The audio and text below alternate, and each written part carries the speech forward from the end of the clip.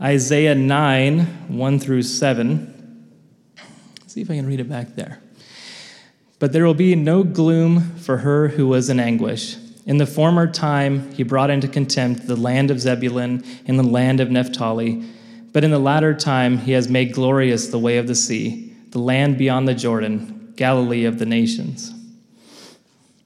The people who walked in darkness have seen a great light. Those who dwelt in a land of deep darkness, on them was light shone.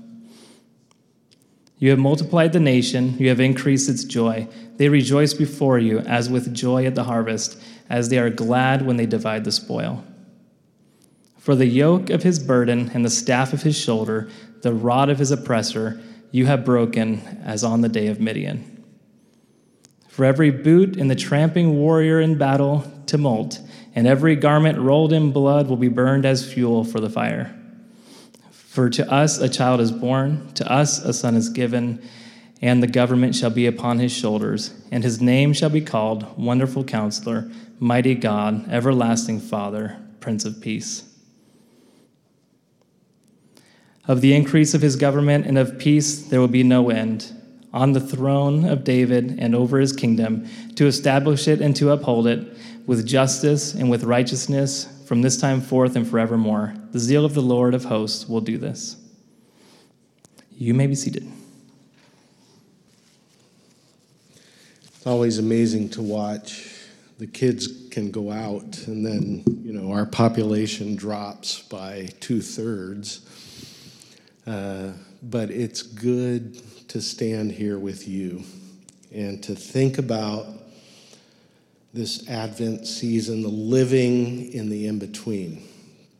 I hope you're finding time to reflect on that, to discover what it means for you and for your family, what it means for us as a larger family of God to live in this in-between time.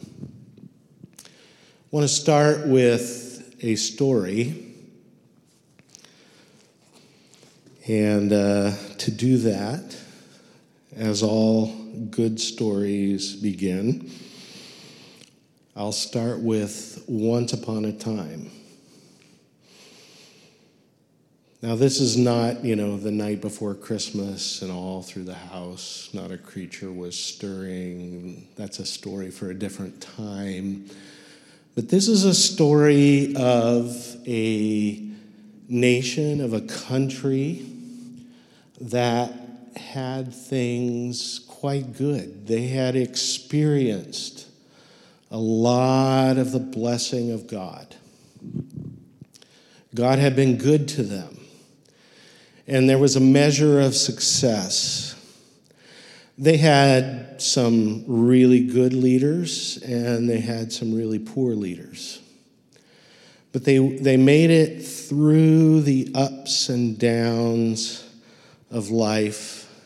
But there came a time in this country where the pressures began to come down. Pressure from inside, people not necessarily getting along with one another. Pressure from the outside, other nations pressing in, wanting to have some of what this country had, wanting even to invade and take over. And as the pressure rose and various events took place, droughts, difficulty, crops not growing, in all of that difficulty, the country, the people who lived in that nation started to speculate. What do we have to do? How are we going to make this right? And in that argumentation and in that desperation to seek how things could be right, there began to develop two major factions in this country. And the people of this country separated themselves out. And some said, I belong to this group. And I belong to that group. And one of the groups, one of the segments of this society said, you know, if things are going to get better, I think we have the answer. What we need is novelty. We need something new. We need new ways of doing things. And the other faction said, no, wait a minute. No, what we need if we're going to make this happen, if this country is going to come back to rights, the other group said, what we need is to go back to the old ways. What we need is to do things the way they used to be done. We need to get back to the old traditions. And the disagreements became so strong and so argumentative and so challenging that people began to actually hate one another.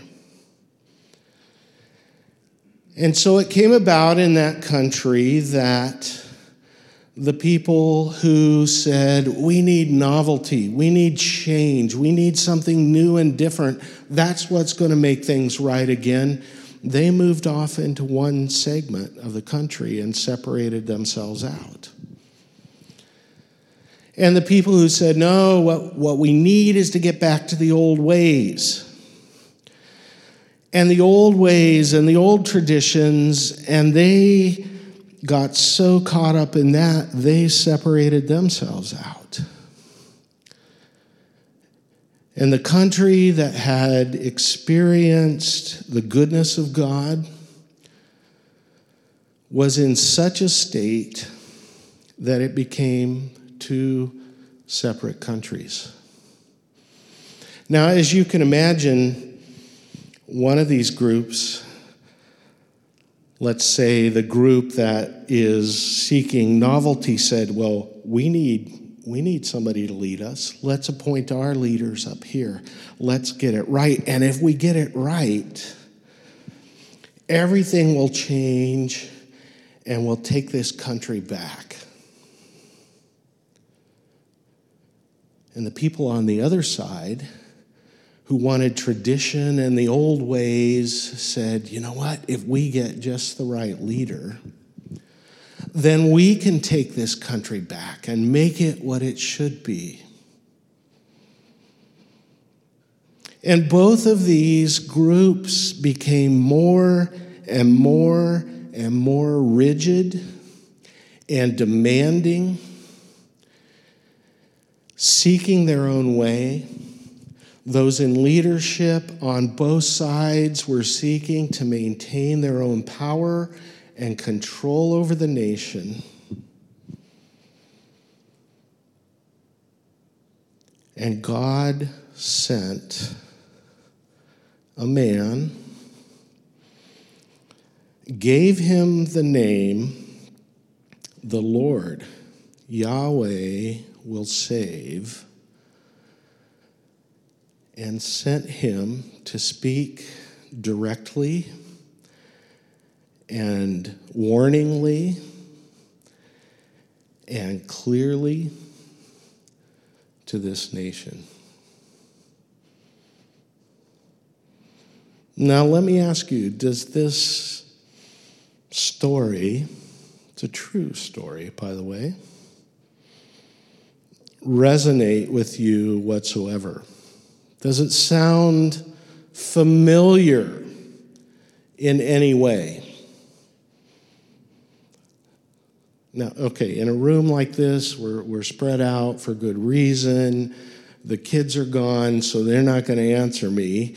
I can usually count on the kids doing that. So I'm going to count on you to answer me, or at least, give me a nod or a wink or a wave or something so that I know we're in this together. Does this story sound like anything you and I might have experienced?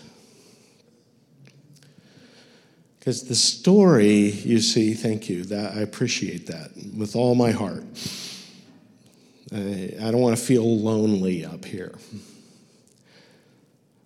This story is the story of God's ancient people, the Israelites, and all that they went through. Thousands of years ago. And it has amazing relevance for you and me today. You see, when we open up the book of Isaiah, God's prophet, the man that he sent, whose name means the Lord, Yahweh, will be the one who rescues. He sent him speaking to people that weren't necessarily listening. And my hope and my prayer is that I will be, that you will be listening to what God's prophet had to say. Because things were pretty dark in that time. And people were desperate, and they were grasping at any possibility that came along. And people were of the mind, if we only had this, if we only had that, if we only had this leader, if we only had that leader, if we only had a different way of doing things, if we only got back to the old way. And they missed the point. And my hope and my prayer is that we will experience in our own time something different than they did by missing out on the key point. Two things are true if you want to gain understanding of the writings of the prophet Isaiah. There's two things that you'll want to remember. One, Isaiah comes back again and again to the reality that God is behind all of history. The second reality that Isaiah emphasizes over and over again is that not only is God behind all of history, but God has a plan to send his king, and his king will reign from David's throne in the line of David, God's friend, the one to whom God made a promise, your kingdom will be forever. God had a purpose to send a king in the line of David.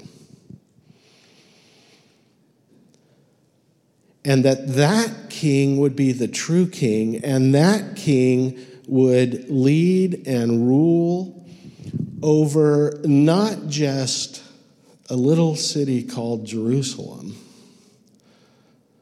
not just over people who were Israelites, who were ethnically Jewish, but this would be a king that would reign over the entire world.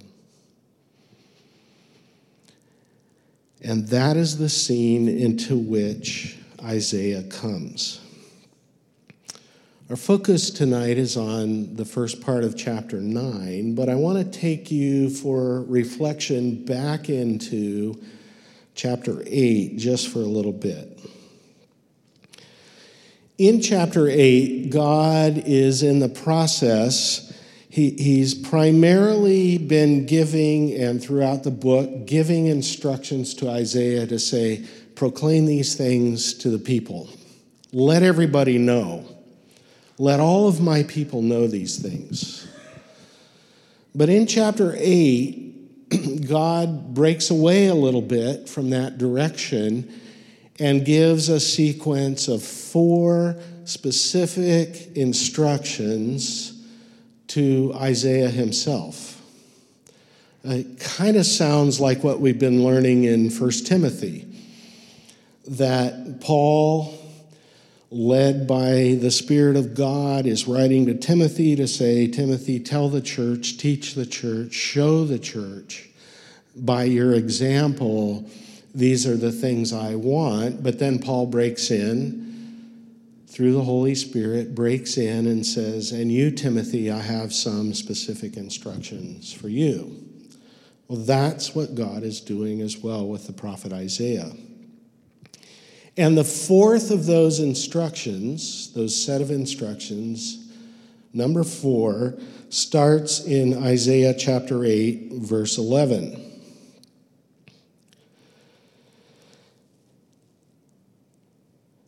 And so Isaiah writes in Isaiah 8, verse 11, this is what the Lord says to me, with his strong hand upon me, warning me not to follow the way of the people.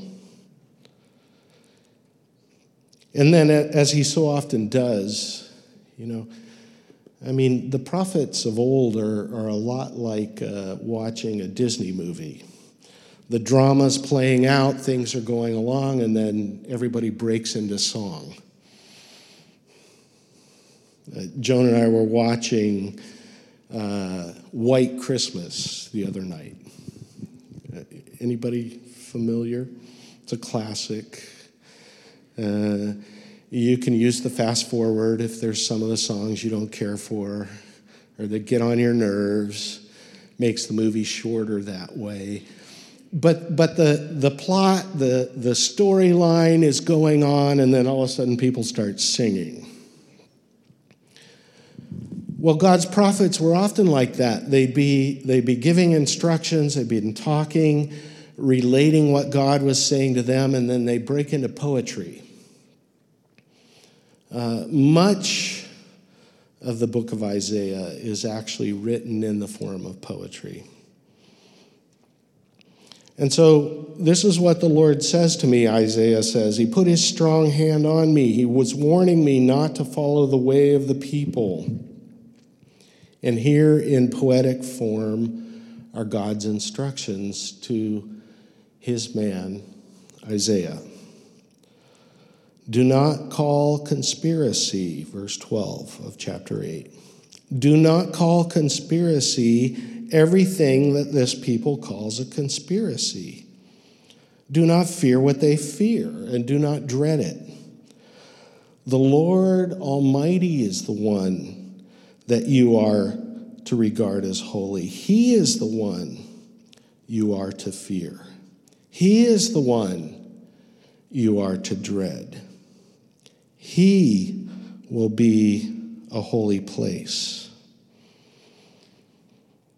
Isaiah goes on in his poem to say in verse 17, I will wait for the Lord, who right now is hiding his face from the descendants of Jacob, God's people. I will put my trust in him.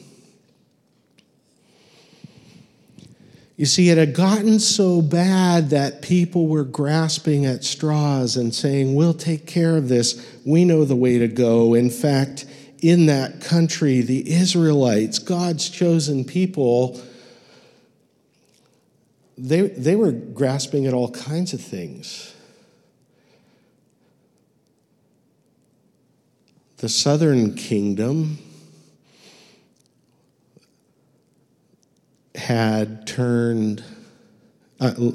the northern kingdom had turned to the nation of Syria and said, maybe if we make an alliance with Syria, we can get out of this mess.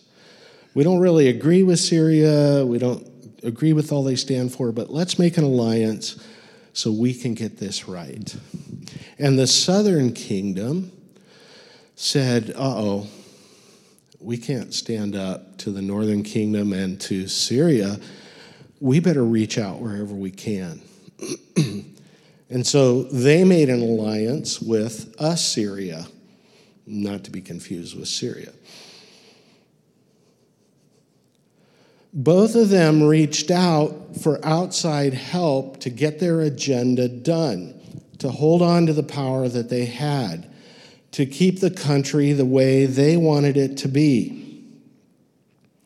And it got so bad that in Isaiah 8, verse 19, some people went all the way and said, hey, let's consult with mediums and spiritists, the people with the secret knowledge who whisper and mutter. And God reminds him in verse 20, consult God's instructions.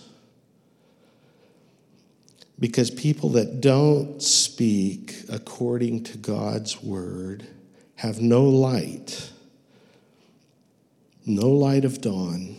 Distressed and hungry, they roam about through the land. When they are famished, they become enraged. And looking upward, they curse the king and even curse their God. Having looked up, then they look down toward the earth, and they see only distress and darkness and fearful gloom. And they will be thrust into utter darkness. And this is the context in which we have Isaiah's poem that we are focusing on tonight. And that seems so important and crucial to the message that God has for us that I would like. How do we do with the slide back there, David? I would like us, if we can, to read it together.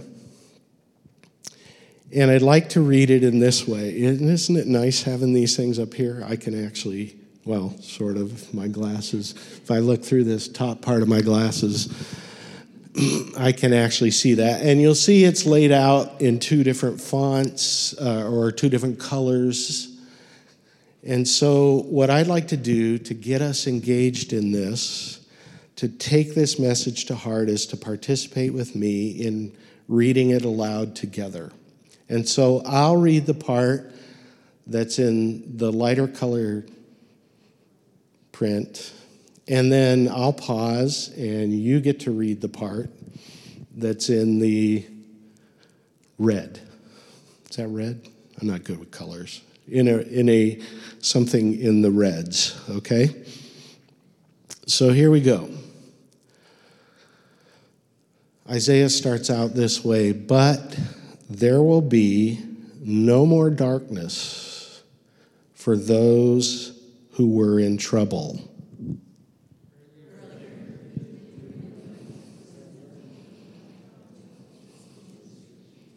Okay. How'd you do with those names? Just citing various tribes, various areas of the country.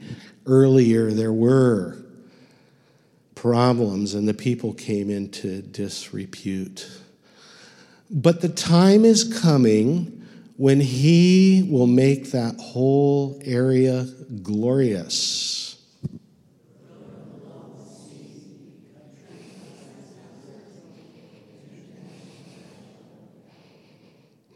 All right. Getting the picture here? There's been a time of great darkness. God will make it different. And the people who walked in darkness. Okay, now that one you got to say like you mean it. Maybe it's tough to get out Zebulun and Naphtali and all that, okay? Right? The people who walked in darkness. That's more like it, okay? Say it like you believe it. The people who walked in darkness have seen a great light. For those who lived in a land of deep shadows. Okay. You know what the exclamation points are for, right? Say it with all your heart. For a child has been born for us.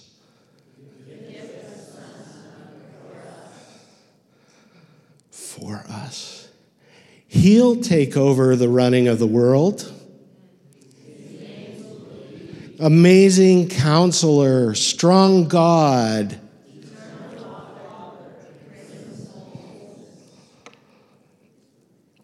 His ruling authority will grow.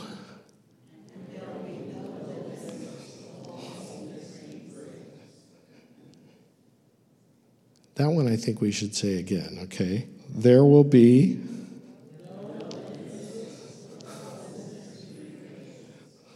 wow. Could anybody use some wholeness in life? No limits to the wholeness he brings. He will rule from the historic David throne. He will put that kingdom on a firm footing, and he will keep it going with. All right, and let's say the rest of it together. Beginning now, and always, the zeal of the God of the angel armies will do all this. Now, if we closed in prayer right there, what would you go away with? Ponder in your mind, in your heart. Even if we stopped right there, what would you go away with? You see, what we learn from the prophet Isaiah is this. First of all, there will be darkness.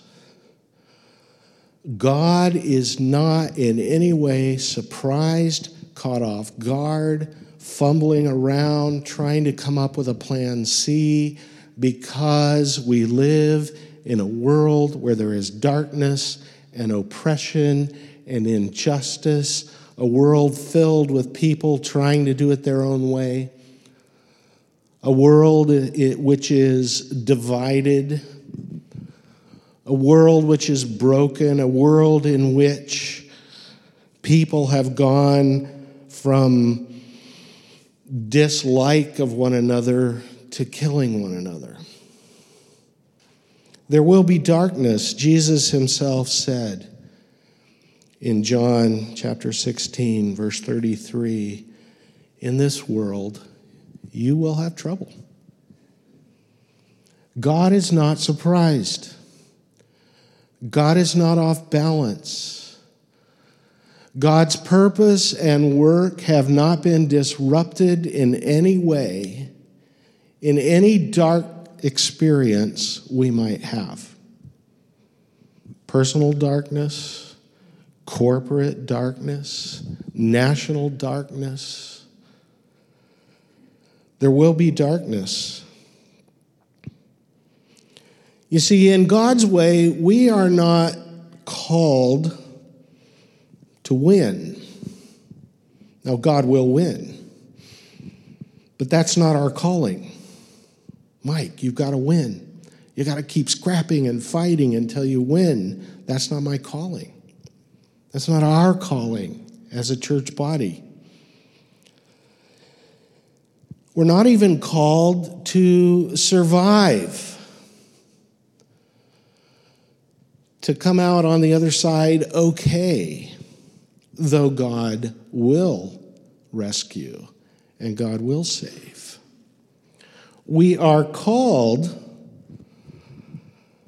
to be faithful to our King's character. See, the graphic here is really vivid, isn't it? Matt, did you put that together? Thank you. Okay. Living in the in-between. There will be darkness, and in that darkness, we must recognize that God is at work.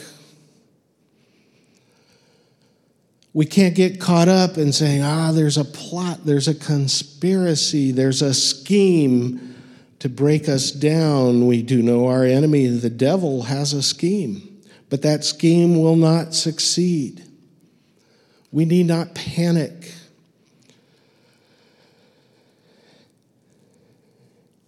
And what is the promise? The people who have walked in darkness have seen what? It's okay. Try it out. A great light. The people who have walked in darkness have seen a great light. For those living in the land of deep darkness, a light has dawned.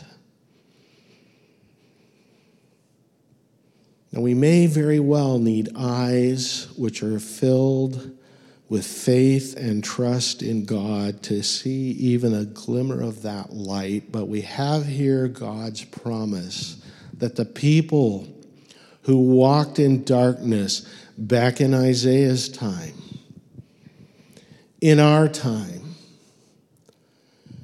have seen a great light. The people who lived in deep darkness, lived in a land of deep darkness, a light has dawned. Some of you familiar with Psalm 23? The Lord is my shepherd, I shall not want. He makes me lie down in green pastures. Right? And even though I walk through the valley of the shadow of death, Isaiah is using the same kind of Hebrew poetry here that David used to write Psalm 23. The Hebrew way of saying deep darkness, living in a land of deep darkness, is to say, just to double up the word, the people living in darkest darkness have seen a great light. Now, no reference here, although it makes me smile, to the Blues Brothers. But let me ask you, have you seen the light? Do you see the light?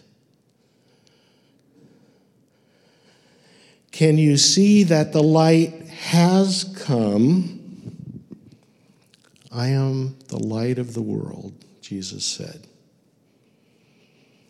The ones who walk after me will not walk in darkness, but will have the light of life. The light has come. Believe it.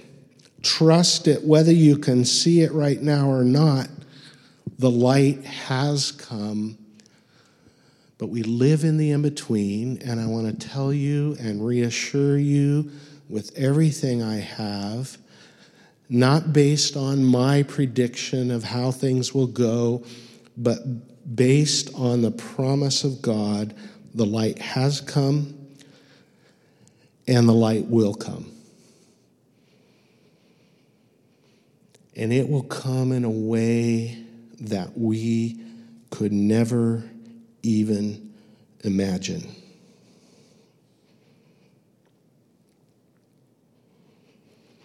You see, because the light comes to us in the gift, and the gift is whom? Jesus, the Son. S-O-N, also S-U-N if you want to put it that way.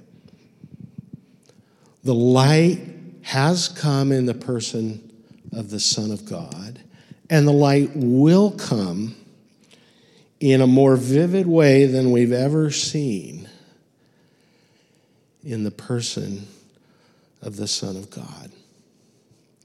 We're caught in the in-between. There's light on both sides. Light in the past. Hard to see the light in the present. Light in the future. And it has come in the gift of the Son. And this gift is so great that God decided before the beginning of time that his Son would come Not just once, but twice.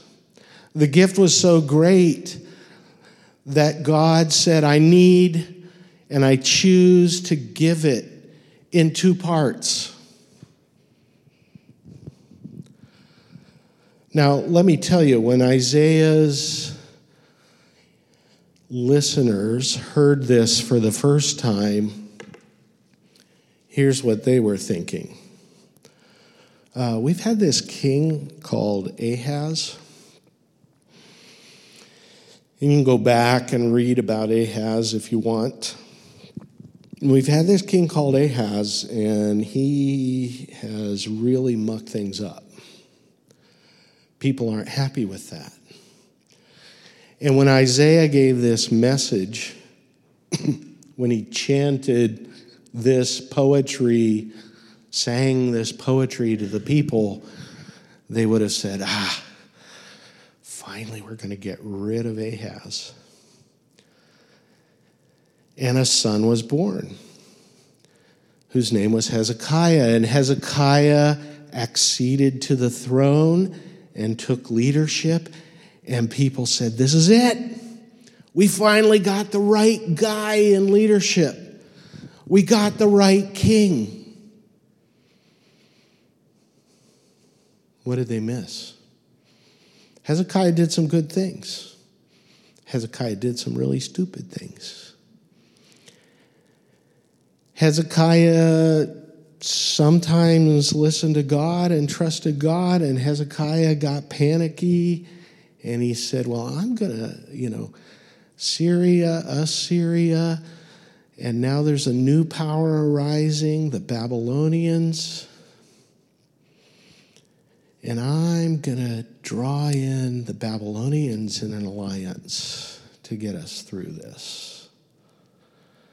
The people are thinking, oh, it's Hezekiah. That's who we're looking for.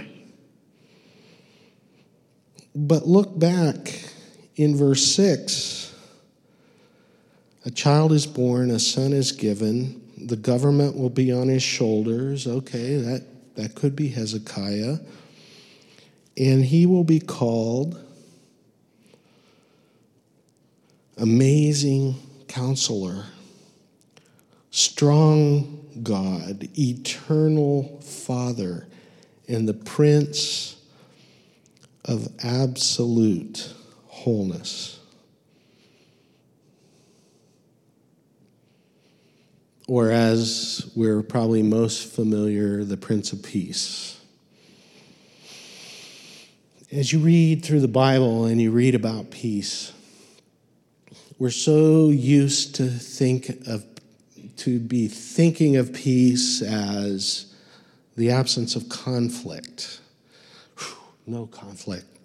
Life is getting easier. That must be peace. But our passage speaks of unlimited well-being and wholeness, of shalom. Shalom is more than the absence of conflict. Shalom is so much more than happiness or success. Shalom is greater than freedom, liberty, having the respect I think I need.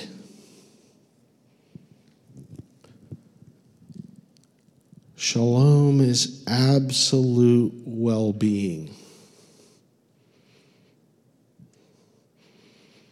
Now let me ask a question, and I ask it to myself as well. If things around me in life and relationships, in day-to-day life that I face are not going well, is it possible, is it just possible that I could still live internally by trusting God in a place of well-being? Could it be that whether there's peace like a river, or sorrows just flooding and crashing over me, I could still say, it is well with my soul. And you see, when I can do that, then I can live in the midst of any kind of lingering darkness while I wait in this in-between time and I say, thank you. And I sing and I clap. That was good, yeah? I sing and I clap. And I can say, these good things are upon us.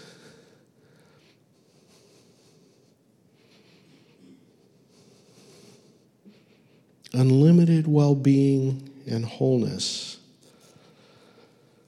And when I live in that state of mind, when I live embracing that reality, then I find myself living much the way David wrote in his poem, which we have as Psalm 25. In you, Lord, I put my trust. I trust in you. Don't let me be put to shame. Don't let my enemies triumph over me. No one who hopes in you need ever be put to shame. Show me your ways, Lord. Teach me your paths. Guide me in your truth and teach me. For you are God, my Savior, and my hope is in you all day long. When I embrace and hold the past praise in the present time of darkness, and I look forward to the hope, which I will mention in a moment here, I can find myself walking a straight path, walking in God's way, or as the prophet Micah put it, what is it that the Lord asks his followers to do? To do justly and to love mercy and to walk humbly with my God. That kind of sums up living in the in-between. Living in synchronicity with the character of the King.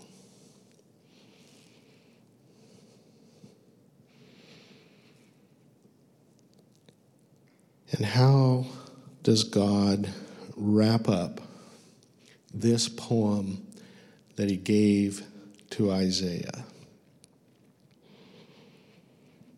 No limits to the wholeness he brings. He will rule on the historic David throne over that promised kingdom. He will put that kingdom, his people, on a firm footing and keep it going with fair dealing and right living, justice and righteousness, beginning now and lasting forever. Lasting forever. When we sing the hymns of praise, when we have carols and cookies, we're seeing one half of it, one part of it. And we walk the darkness in between, and we have great hope because this is a kingdom that will not fail.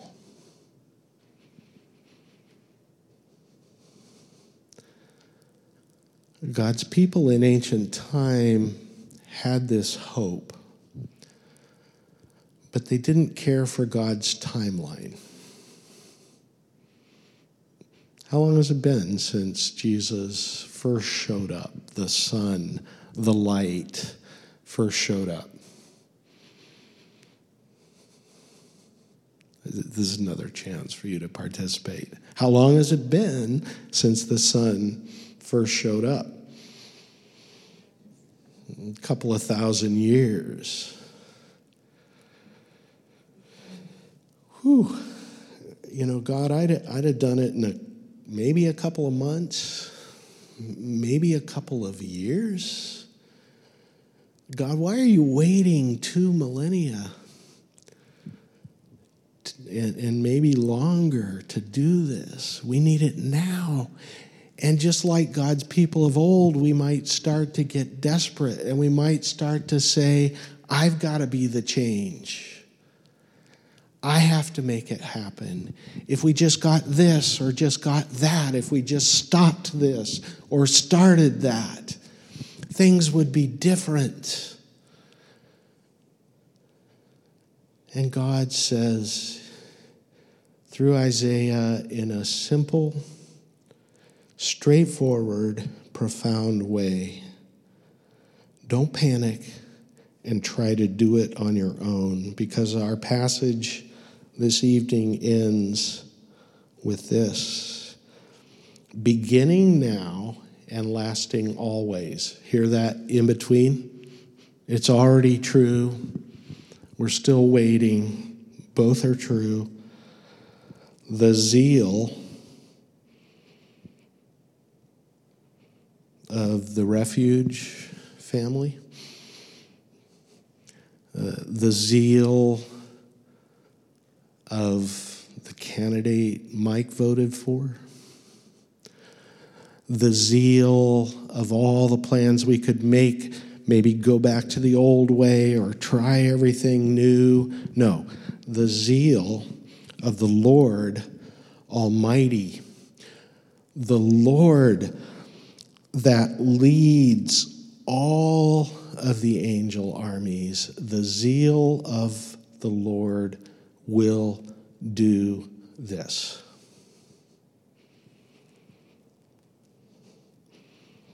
And so as we consider what has come before, and we're singing praise about the coming of the Son, we wait with hope and expectation for the Prince of Shalom, of unending well-being, to come and make it vivid before our eyes.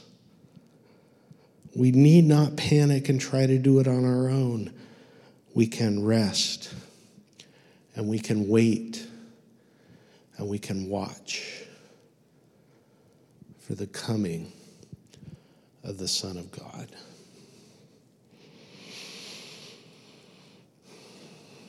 Lord, I know that I have a tendency to get panicky in the waiting and to try to do things in my own way, to take any means to make things happen.